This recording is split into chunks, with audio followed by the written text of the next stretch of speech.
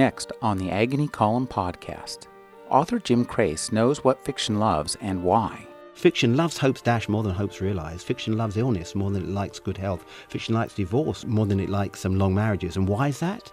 Because fiction's got a purpose, and its purpose is to allow us to visit the dark corners of the universe and play out bad experiences before we actually encounter them, so we're ready for them. Jim Crace's new novel is The Pest House. Be prepared. Next on the Agony Column podcast.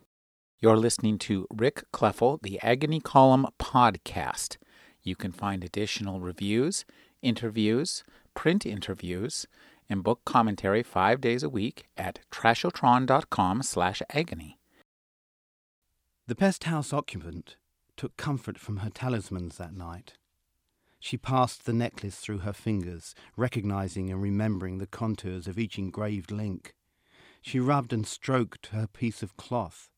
She smelled the cedar in the little box. Finally, she weighed the coins in her hands, the pennies and dimes and quarters that she had found among the pebbles on the river beach. She fingered all the images in the dark and tried to recognize the heads of people from the past, mostly short-haired men, one with a beard, in God we trust, one with a thickish ponytail bouncing on his neck, one heavy-chinned and satisfied. Was that the eagle she could feel? Where were the leafy sprigs and flaming torch? Was that the 1-cent palace with the 12 great columns at the front? She dragged her nail across the disc to count every column and tried to find the tiny, seated, floating man within, the floating man whose storytellers said was Abraham and would come back to help America one day with his enormous promises. Jim Crace lives in Birmingham, England. He's the author of Being Dead, which won the National Book Critics Circle Award and was shortlisted for the Whitbread Fiction Prize. His novel Quarantine was named Whitbread Novel of the Year and shortlisted for the Booker Prize. His new novel is The Pest House. Welcome to the program, Jim. Thank you, Rick. Jim, your new novel is set in the United States. It's something of a post-apocalyptic novel. I'm wondering, as a resident of the United Kingdom, what led you to set your new novel in the United States? Because what people think about the United States is a huge subject for everybody in the world at the moment, I think. It's just not some obsession of mine because I've been to the States so often and love it so dearly when I'm here. It's the fact that everybody in every corner of the world rubs up against the United States in one form or another every day. And so everybody in the world is entitled to a view about the United States in a way that maybe they're not entitled to and wouldn't have a view about Ecuador or Fiji or Iceland, for example. The reason that that is so is maybe the success story of the United States, that here is this nation which makes such great Coca-Cola and such great coffee and such great films that they've invaded everywhere. I mean, recently I went to the cinema with my wife just down the road in Birmingham, and there were 14 films showing, and 12 of them were American movies. So that's a kind of success story. On the other side, I went to Cambodia last year, to the most remote village on the Thai border, really remote. I had to walk through a minefield to get there. No sanitation, no electricity, no medicine to cure the AIDS and the malaria that are killing people there. But what do I see when I arrive in this cut-off village at the end of the universe? A little boy running towards me in a Nike T-shirt, no trousers but a Nike T-shirt, empty Coca-Cola cans, and blaring out from a battery-driven television set an old episode of The High Chaparral, which you're too young to remember, but it's an old black and white American TV program about America. And of course, you know, everybody throughout the world embraces that, this American dream, the American success story. We all embrace it, even though we pretend that we don't.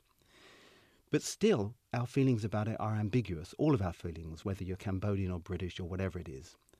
And the ambiguity has got to do with the fact that we fear that the world is becoming homogenized. Now, that's not America's fault, but it is a natural response. So when you add those two things together, the love that one has for America, or I have for America when I'm in it, and the ambiguity I feel about the homogenization of the world in the American image, and then you mix in the the huge feeling of sodality that I had with America, and particularly New Yorkers after 9/11, and then pile on top of that my unhappiness about American foreign policy, and add on to that the fact that it's not just Coca-Cola and films that are going abroad, it's also the CIA, and it's also uniforms, and it's also bombs, and it's also Humvees. You mix all that in together, and what you come up with is a subject which has to be attended to. So that's why I wrote about it. And if I can summarize in just a sentence, this ambiguity that I felt about America was illustrated brilliantly at the beginning of the Iraq War, when there was an opinion poll carried out, about 100 questions, asking people from Lebanon and Syria, all in the Near East, what they thought about world issues. Question number 7, I think it was: which country in the world do you most despise? Now, you know what the answer is going to be, because you've taken quite a beating as a nation. 84%, the United States of America. Many questions later, turn the page, another question. Which country in the world would you most like to emigrate to? 83%, the United States of America. Now, this is fascinating. It's worthy of fiction. So that, to some extent, was one of the major impulses for me writing a book and wanting to set it in America. Now, this isn't the America that we know this novel is set in. It's set in a very different America in which the past and the future have been essentially stripped away. Tell us a little bit about how you created this setting and why you decided to use this setting to talk about America. Well, the impulse that I've just described wanted me to answer a question. That's what I do in my books. I'm not an autobiographical writer. I ask questions and try and find out answers in my pompous way. The question that I wanted to ask myself was, where do I stand on this love-hate relationship with America? Do I love it more than I hate it? What are my feelings? Now, if you're going to answer that question in a leaflet, then you're just going to get political ranting. But fiction approaches questions in a different way.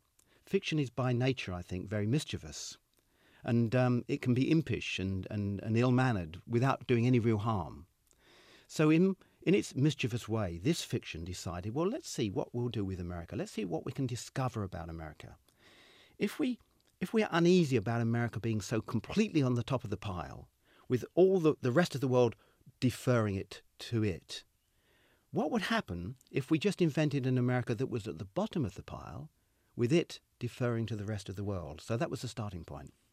Now, what would be the bottom of the pile for a country like America? Well, America, like the UK, of course, is a country which is built on success and on making things and on technology and comfort. In fact, it's a nation which, again, like the United Kingdom and Western Europe, it's a nation in which the ways of humankind seem to be beyond nature. They've gone. We're not in touch with the planet anymore because we've got so many gadgets and ways of doing things and wealth and such like. So the starting point was to decide to strip America of all those things. Stripping America of all of its gadgets and all of its industry and all of its technology achieved two things at the same time. It put it at the bottom of the pile, number one, and secondly, it reunited my American characters with the earth from which I think our societies have become separated.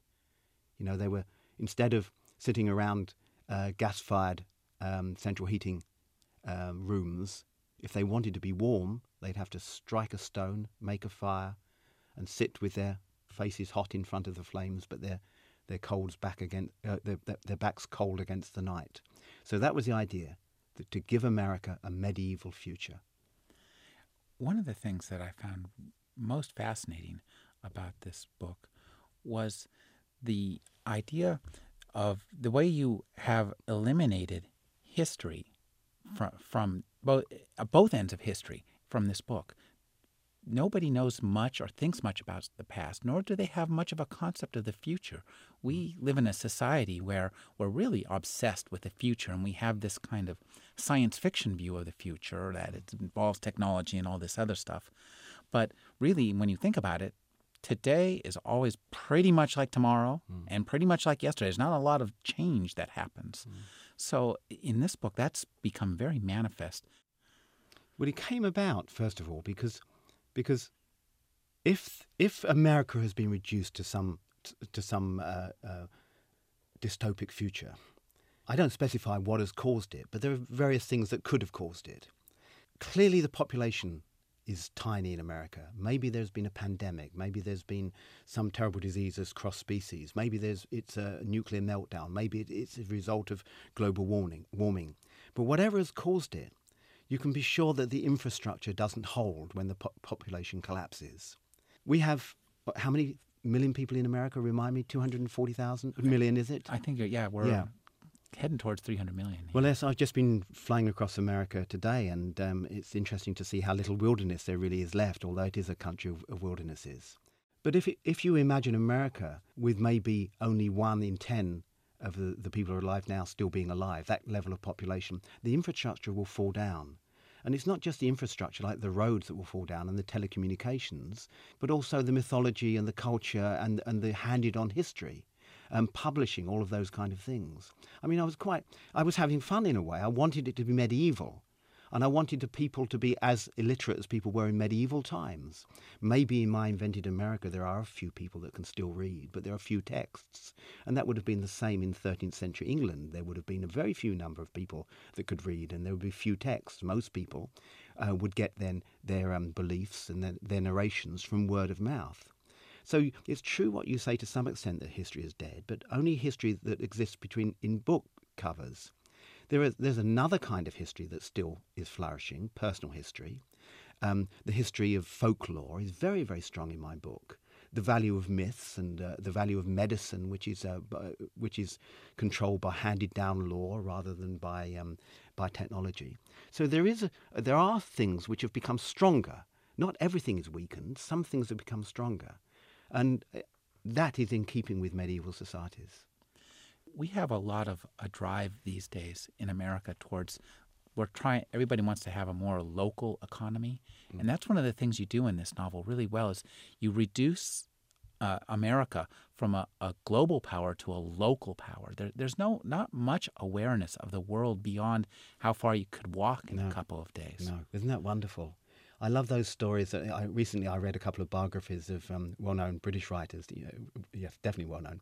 And one of them was about Coleridge, and he wrote in his diary, he was down in Dorset somewhere or Somerset, I hear that Wordsworth is in the next county. I will walk over and see him. Now that was a 7-day walk. And it wasn't sort of said in an heroic, admire me way. It was just that was the nature of the universe in those days. You walked wherever you wanted to go. And I've read a biography of Shakespeare, the Peter Ackroyd, wonderful Peter Ackroyd biography of Shakespeare, in which it talked about his return trips to his home in Stratford-upon-Avon and how long it took. And how many horses he wore out, and he had to overnight in Oxford. Now I live just near Stratford-upon-Avon. I live in South Birmingham. I can be in Stratford-upon-Avon in 40 minutes, and I can be in London in an hour and 40 minutes. And that's what I meant when I said we'd lost contact. Humankind has lost contact with the natural world, that the space between the natural world and the human life is widening and widening and widening. And of course, we love that. We embrace all of those new technologies. We love getting on fast trains and being somewhere quickly. But the cost of anything new worth having is something old worth keeping. That's always been one of my themes. So the new worth having is the fast train from Birmingham to London. The old worth keeping is the deep engagement you would have with the countryside if you had to walk it. The landscape is really beautifully described in this novel, and it's beautifully invoked. I'm wondering if you could talk about how you married the language to the landscape and how your themes grew out of the language in the landscape. I'm always happy to try and answer questions, but there's something I want to say is that actually in some ways I'm the last person to answer any of these questions very well, and that's because if writing is going well, then there's a level of abandonment is taking place, that you're not doing things as consciously as you might be doing them if you were writing a work of non-fiction. So there is an element of control, of course. A writer has to have skill, but there's an element of abandonment as well. So skill, so control and abandonment, that's a strange mixture. But that's what you need to write fiction, I think. The control of the skills that you've learned, but abandonment to the spirit of narrative. So I can give you some wise descriptions about how I write about natural history, but the truth of the matter is that it's instinctive and intuitive to write in that way about landscape. And the reason it can be instinctive, intuitive with me is because my personal life is immersed in natural history and in landscape, because I spend every moment that I have taking long walks. All of my holidays are long walking holidays. And for the last 40 years, I've been a keen natural historian. I know about the natural history of the United States, not as well as the UK, but I know about it pretty well. So all of that is a useful background for when the book abandons you. But when I'm writing the actual text, it's not a concentrated act. It's not a kind of a knowing act. It's almost as if I'm extemporizing on a piano like a jazz man. Because I know the rules, I'm not hitting any bum notes. It's quite easy for me to do those things, in fact. Someone asked me the other day, they read on a British radio show, they read a sentence out, and which was a description of landscape from this book. And they said, they were buttering me up, they said, that's such a beautiful sentence, that must have taken you a fortnight to write. But the truth of the matter is, it took me a second to write it.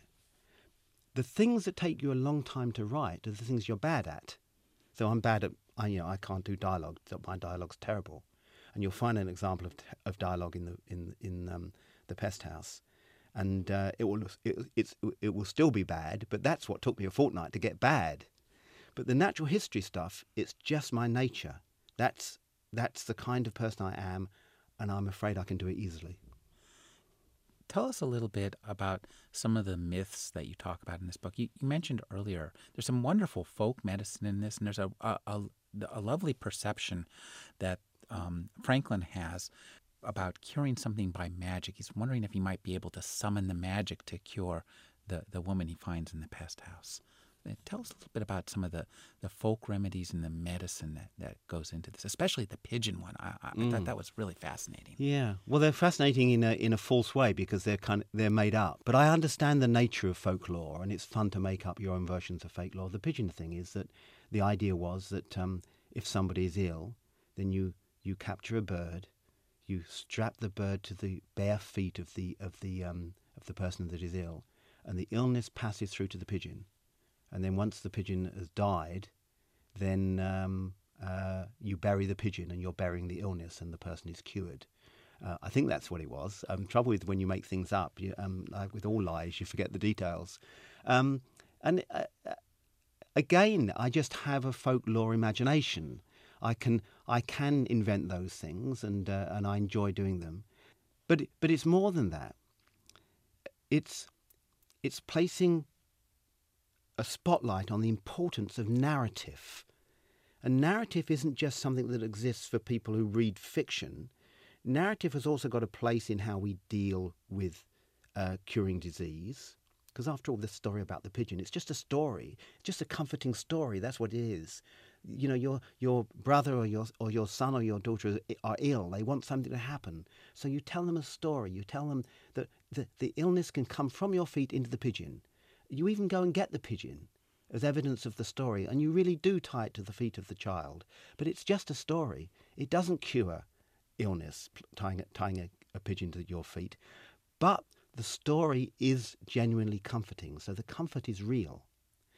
And you can follow all that narrative all the way through to the big narratives of religions, which say to you, for example, don't worry about death. Death is merely going into another room. Well, of course it's not. Death is forever and it's final. But so the comfort is, the story is false, but the comfort is real. So all of these little bits of folklore that I'm telling, that I make up, and mythology, they're not there just to be impish. They're not just there to be self-indulgent. They're to remind us that narrative is an important ingredient in every aspect of our lives, and has been since before the printed word came, and will be after the printed word is finished.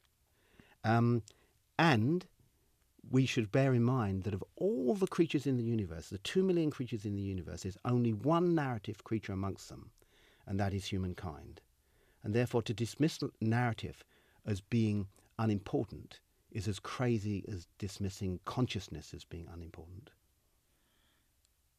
One of the things you've created in this book is this disease, the flux. It seems very realistic. I wonder if you tell us a little bit about creating a disease and the way that you use the disease in the book. It gets a lot of use in terms of plot points. I mean, you used to drive the plot really well in a variety of fashions. Yes, you never quite know what's going to drive the plot when you start off. And I always start off with a kind of a blank sheet in a way. I've got my subject matters, the ones that I've described to you, the issues I want to address. And then I just hope that the plot will come to my aid. But I knew pretty early on that the flux was going to be important. And maybe I can explain really also where the title of the book comes from, because it's the same answer. 20 years ago, when my first book came out and was sold for quite a lot of money in America, I said to my wife, we're going to spend some of that money.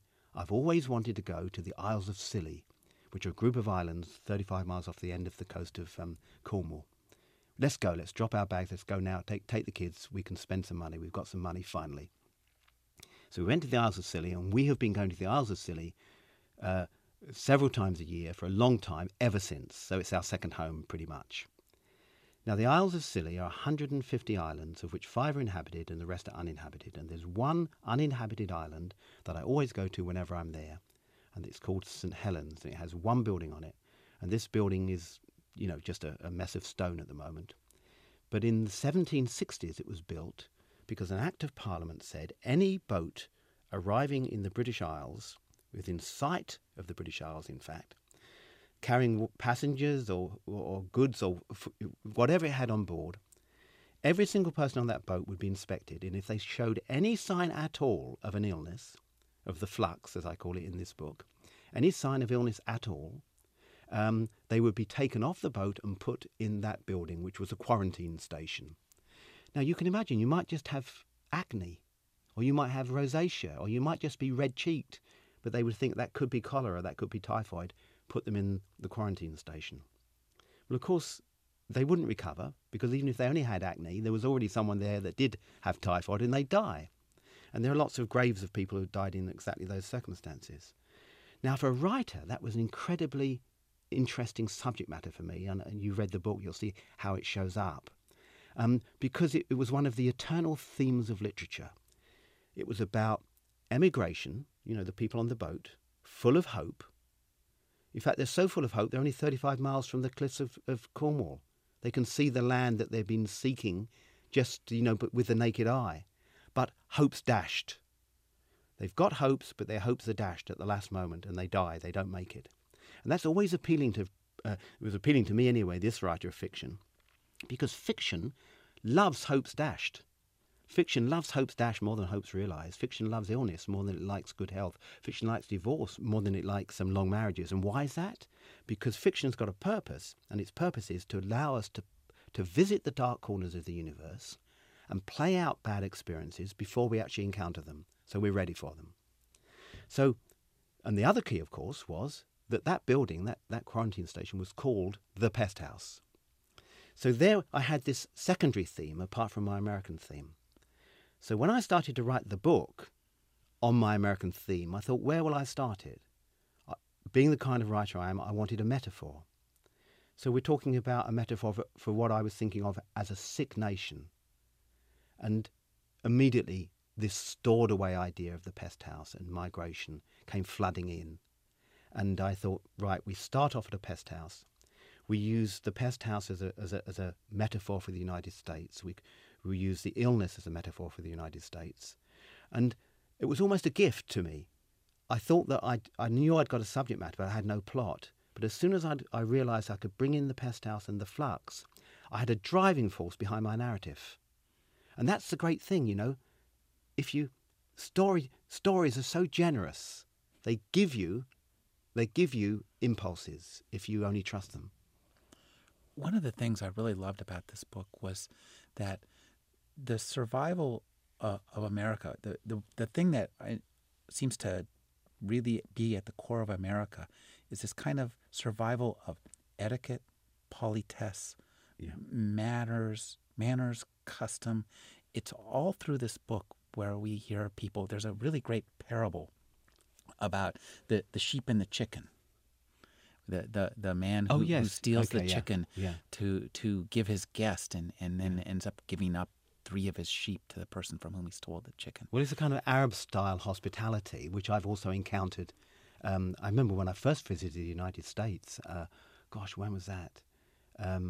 Way back, in the early 70s, as a young man. And I was hitchhiking everywhere, which I guess was a fairly risky thing to do.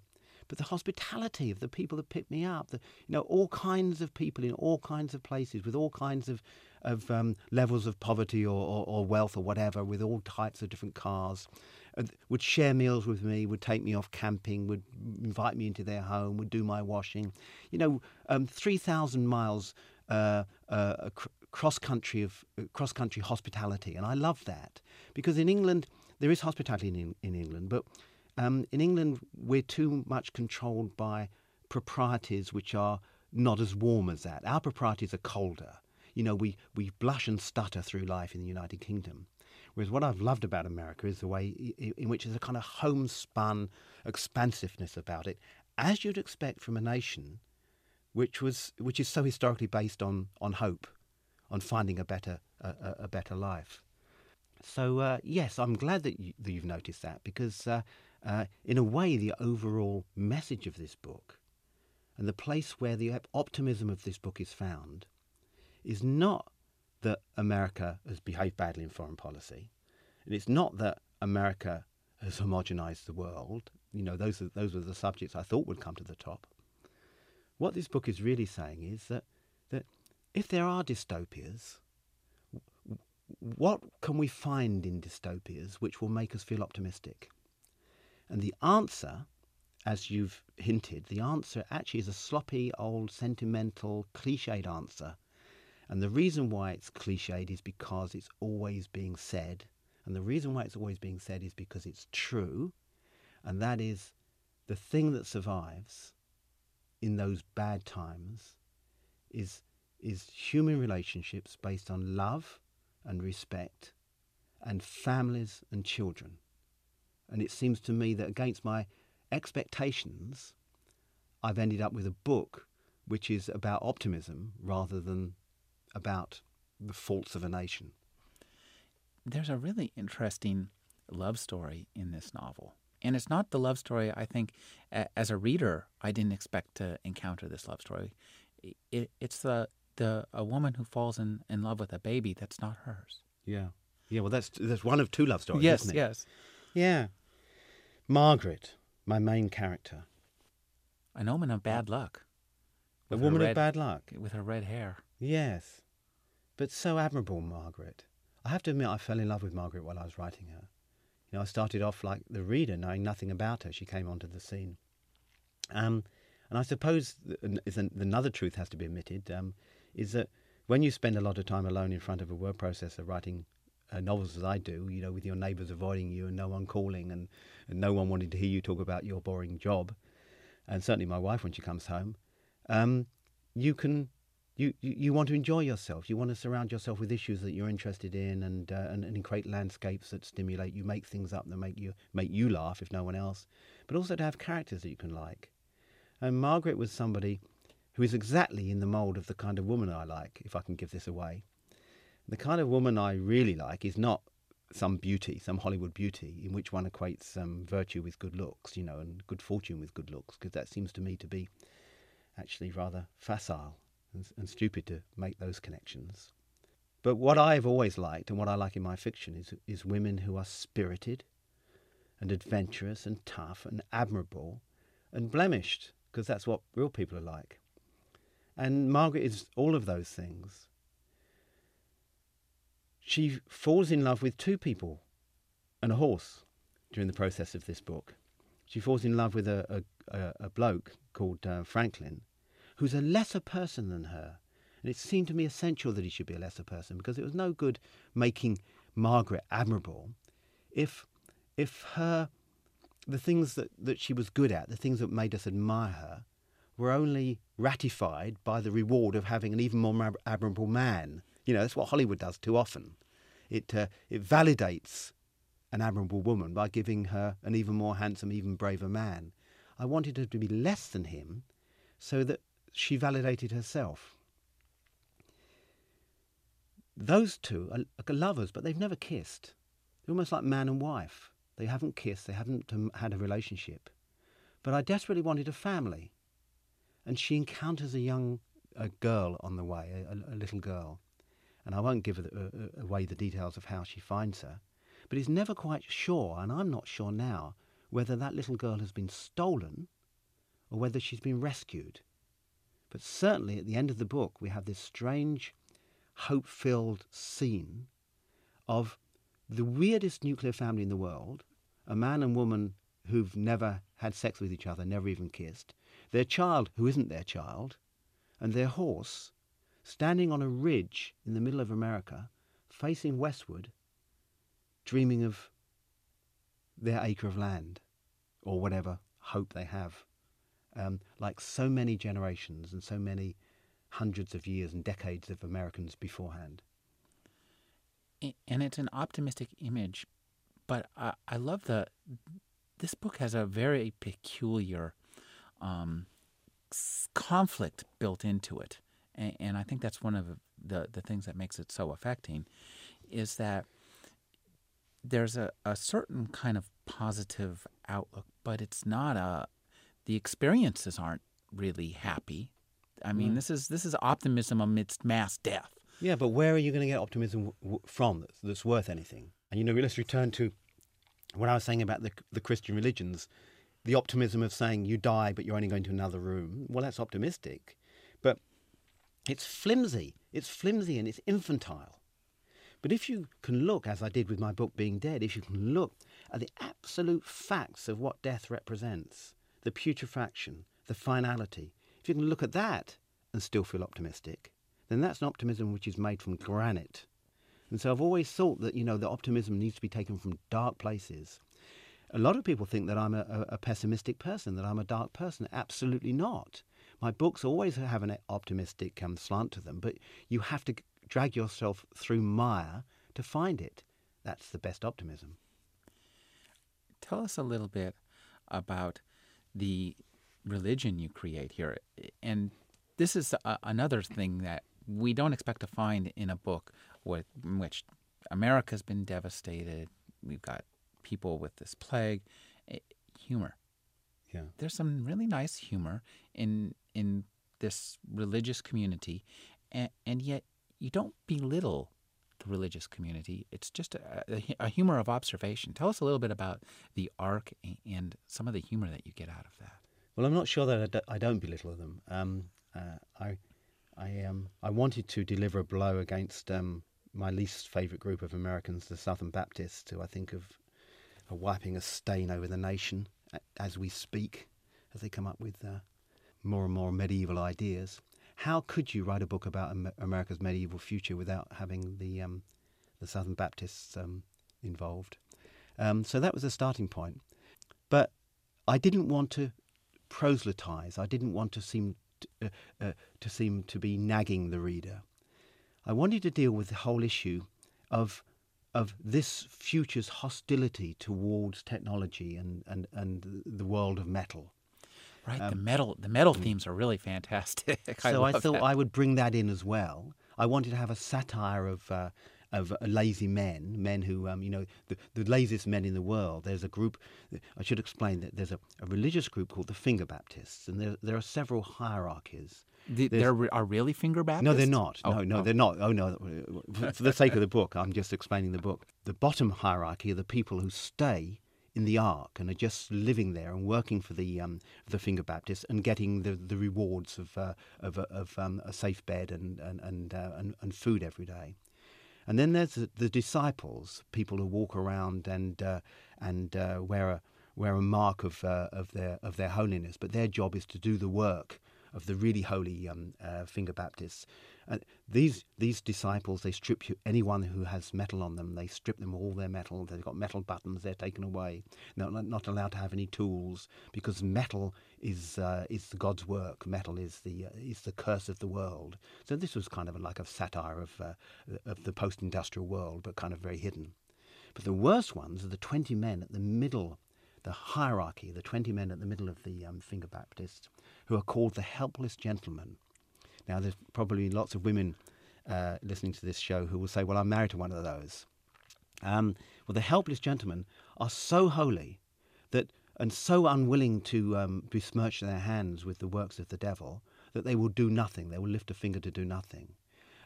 So they have their bottoms wiped by disciples. They're fed by disciples. They're dressed by disciples.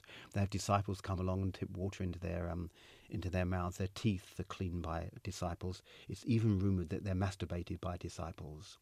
The result is that these 20 guys that have atrophied arms. Their arms have become limp as evidence of their holiness. So yeah, I have a lot of fun with those things. And I'm glad you found it amusing because it's also quite eerie. So it's a strange mix, those things. It's funny and it's serious, and I'm satirising several things at once.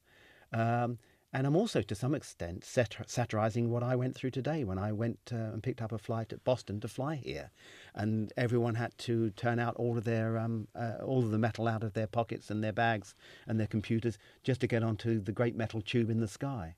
It was really that was very effective and eerie to read that rendered into a medieval setting, that no matter how much we strip away, there's still got to be a transportation security administration checkpoint through which we have to go. I remember the day when I wrote that, and I knew that that's what I was doing, and that was what it was directly satirising, and thinking, surely you can't get away with that, surely you're not even going to do it. But I was chuckling to myself so much when I was writing that I had to let it happen. One thing that I find really fascinating about this book are the Boses. Yeah, they're a really interesting couple because they seem to be it's really the distillation of Middle America, brought to life in a medieval America, which offers you a chance to have some interesting conflicts. Yeah, they're a trading couple. The son is a fisherman, and he's quite a decent sort. But the father is a net maker and a trader, and they're very proud of their position in society. Can't stop reminding everybody that they've got a little bit of wealth, showing off their fancy horse and their carriage, and they're sort of heartless. They're not loving in an unquestioning way, in the way that Margaret is. It's the Boses whose child actually is rescued or stolen. The grandchild is rescued or stolen. And yet I didn't want to be too cruel on them, because after all, they're only victims of their circumstances. You couldn't expect people whose livelihood had collapsed, whose family members had died, whose home was no longer livable, whose son had been kidnapped, to be sweet-natured and honey-like in their behaviour. That would be expecting too much. You couldn't maybe expect them to be glad that they've got the snivelling grandchild to look after all on their own, when their own future is too uncertain. And so I wanted to humanise them as well. In fact, I gave them one of literature's least likely sex scenes, I think. It's the only sex scene in the book. In which Margaret overhears them making love. Margaret has never had sex in her life, and she wasn't quite sure what the noises were. But in the end, I don't want to reduce any characters to being without redemption. And in that one instance, the Boses, that 2 minutes of having sex late at night, out in a destroyed America, on the toxic ground, beneath a dilapidated barn roof, reminded us that humanity is hard to repress entirely. You mentioned a horse earlier, and I noticed there were a couple of scenes in this book in which animals are killed.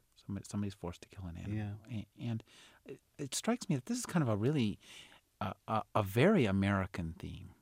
that of somebody who's brought to the point where they're forced to kill a domesticated animal that is or could have been their friend. And I was forged in the fire of Jack London by my father, who was a Jack London fan, and so to build a fire. Oh, absolutely! That's absolutely what a good example, and that helps me understand my own odd relationship with the deaths of animals in my books.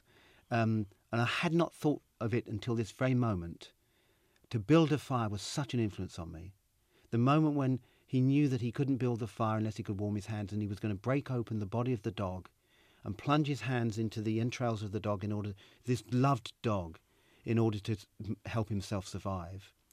And there was nothing in that act which was dog hating, was there? It was respectful of dog, but it was also realistic. It's a great story that I recommend everyone to run out and buy, To Build a Fire by Jack London.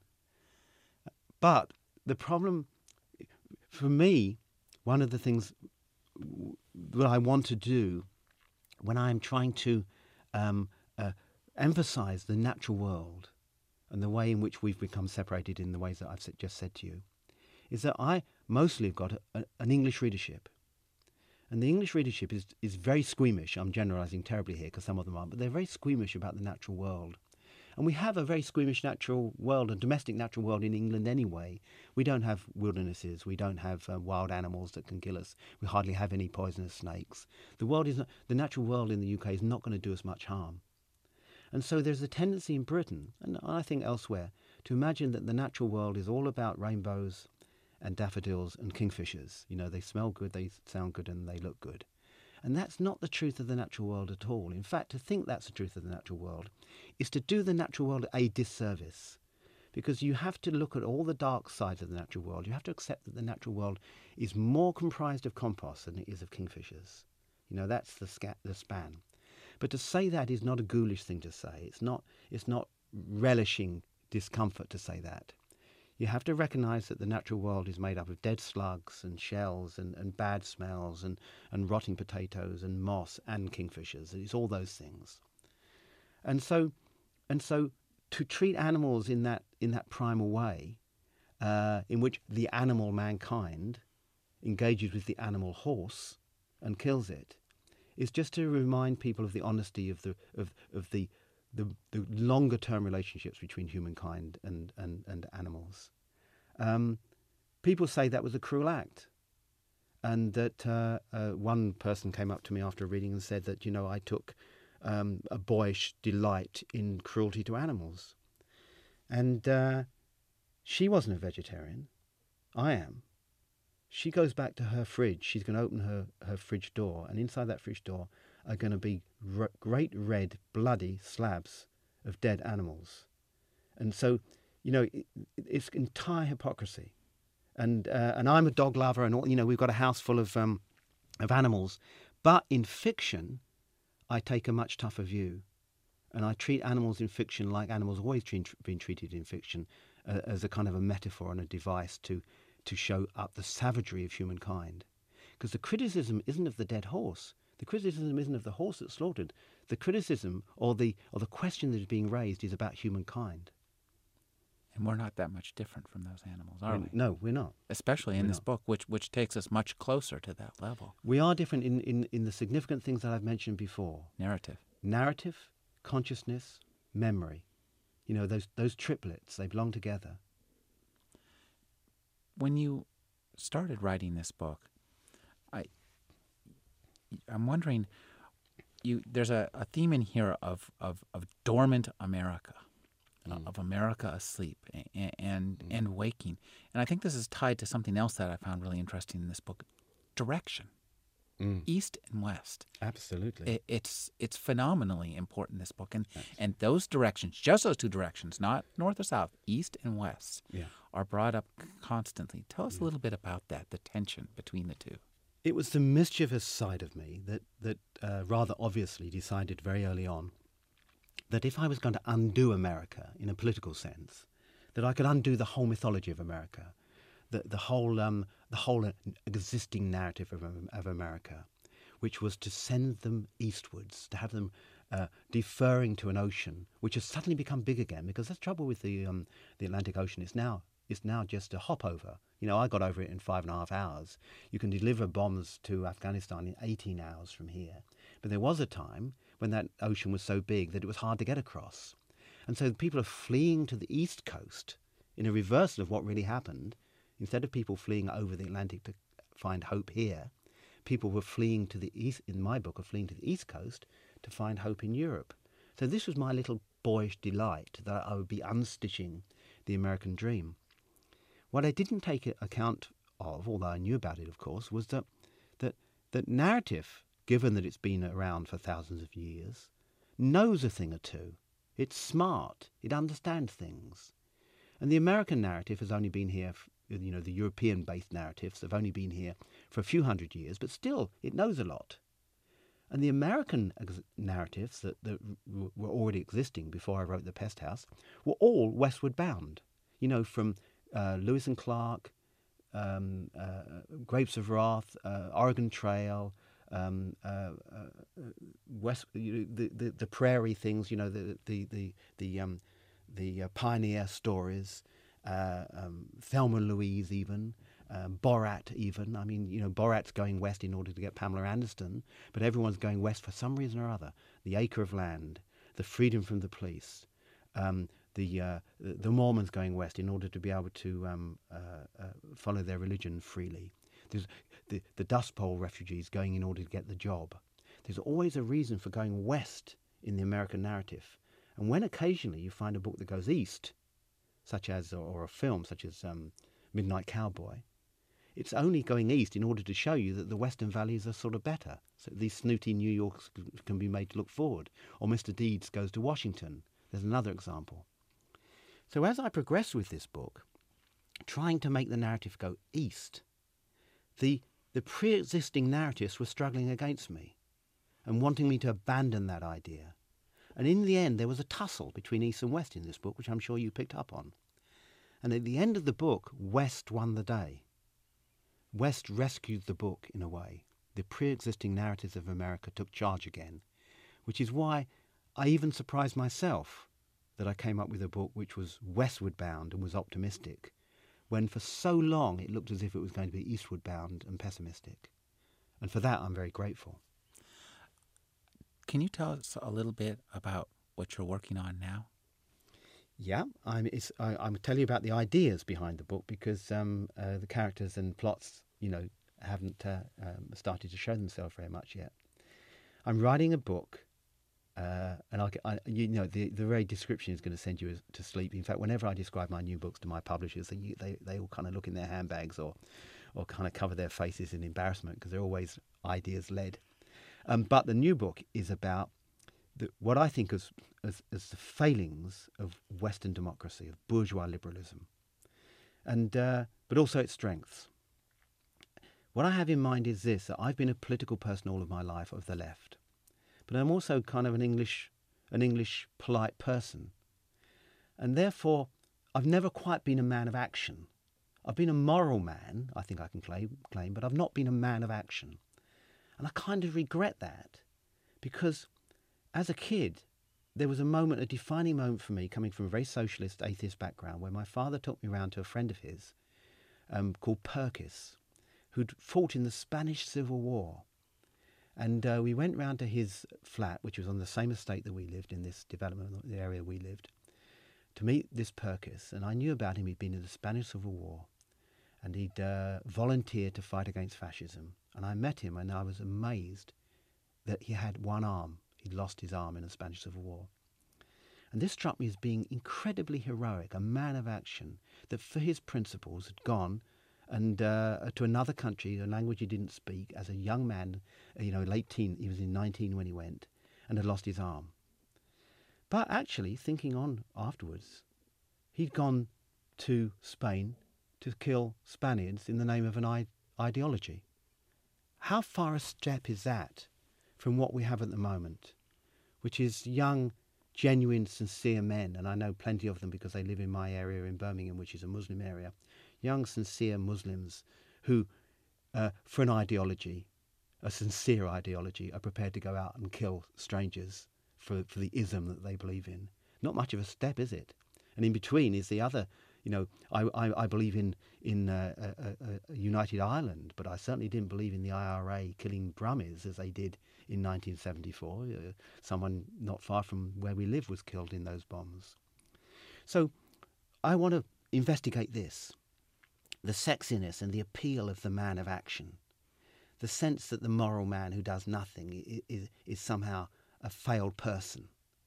But actually, to investigate that, because it doesn't really hold up, and to find out something about myself as well as a man of action and a moral man, to find out something about my own political cowardness.